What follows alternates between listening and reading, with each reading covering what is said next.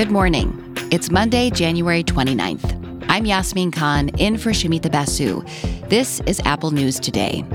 Coming up, why Gaza's called the most dangerous place to be a child right now. Museums cover up exhibits of Native American artifacts. And a thrilling comeback and an upset set the stage for the Super Bowl.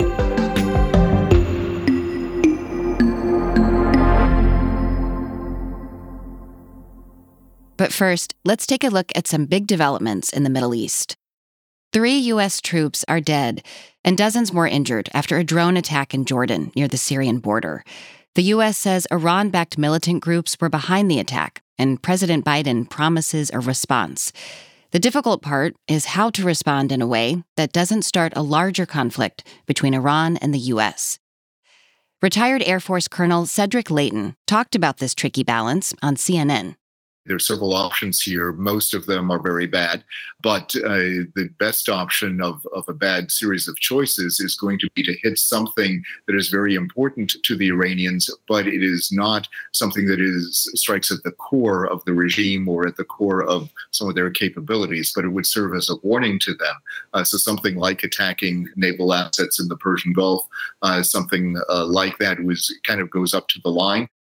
Iran denied involvement in the drone strike. This latest violence comes as the U.S., Qatar, and Egypt are encouraging Israel and Hamas to make a new deal for a ceasefire.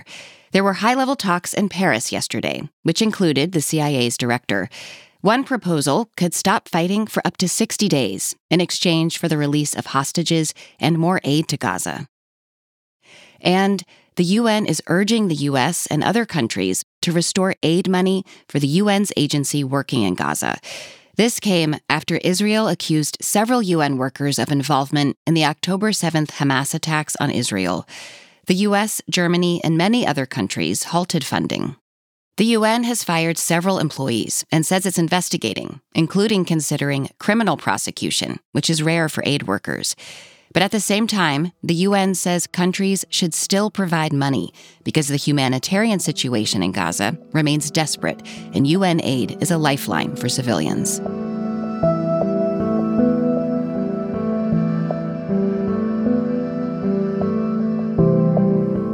We've been reporting daily about the dangerous situation for civilians in Gaza. Today, we want to get more specifics about conditions on the ground. Before the UN aid story broke, I spoke with Dr. Tanya Hodge-Hassan, a pediatric intensive care doctor with Doctors Without Borders, also known as MSF. Dr. Hodge-Hassan is in frequent touch with colleagues working in Gaza. She told me what doctors and nurses are seeing is unlike any other war zone they've worked in. There is literally no safe space. People cannot flee. This is a population that is completely entrapped, who has been asked or forced to move sequentially into a smaller and smaller pocket of land. And even in those areas that are declared quote unquote safe, where they're told to flee to, they are being actively killed. So it's completely unprecedented in modern day history. How are your colleagues in Gaza doing right now? What's the latest that you're hearing from them? Since the very beginning, the messages have been dire, and they've become increasingly dire as time's gone by.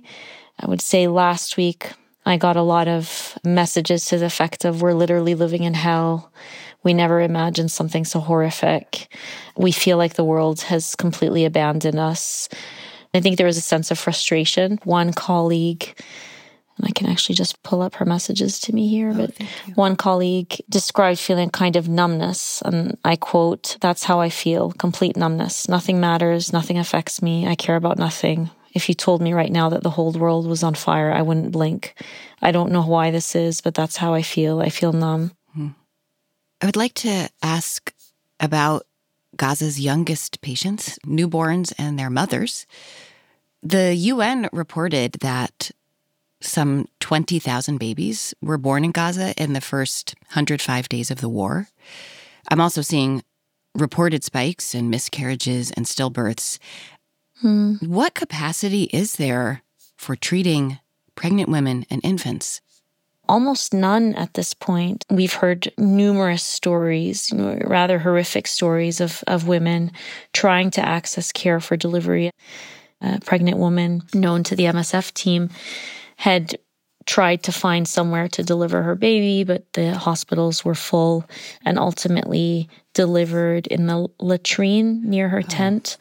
And unfortunately, her son died.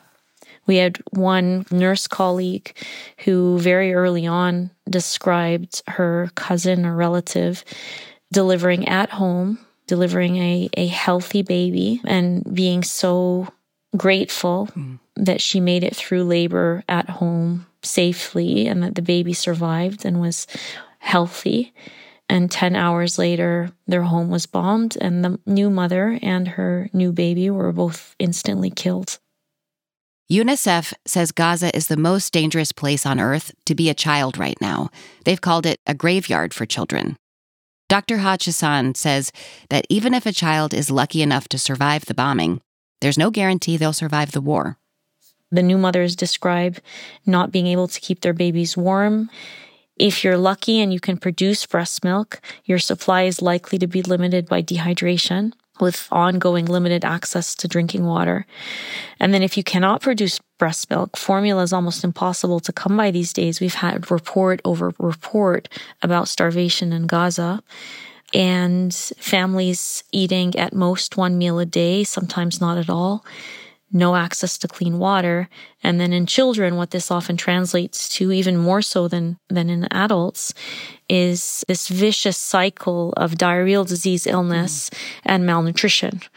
Multiple humanitarian organizations are sounding the alarm that the deaths from disease and epidemics and starvation are likely to even surpass those of the bombardment. According to the Gaza Health Ministry, more than 26,000 Gazans have died, including many children. Dr. Haj Hassan says collecting data has been difficult, and the number of deaths is likely much higher.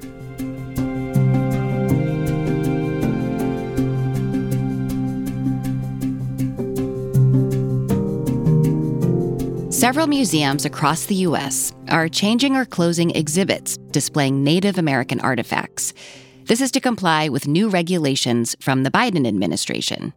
The new rules require consultation and consent from descendants, tribes, or Native Hawaiian organizations in order to display or do research on human remains or cultural items. The American Museum of Natural History in New York just closed 2 major exhibition halls to comply. Museum President Sean Decatur talked to CNN about the thinking behind the moves. The intent of the regulations, and I think the intent of this process, is to make sure that the voices of Indigenous peoples have a say both in how their stories are told in museums and participate actively in the presentation of their narratives in museums. Decatur said in a letter to staff that the exhibits were also out of date, from a time when museums did not respect the perspectives and shared humanity of Indigenous peoples.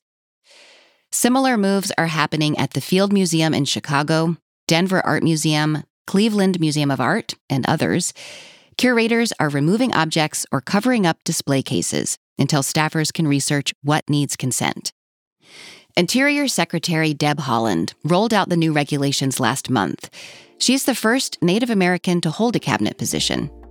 She said the process will help return what was stolen back to communities, and she said it's, quote, laying the groundwork for the healing of our people.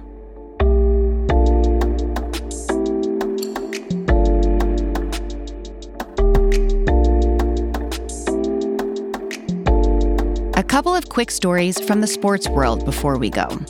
Russian figure skater Kamila Valieva is banned for 4 years for violating doping rules. The ruling from the Court of Arbitration for Sport is backdated to December 2021.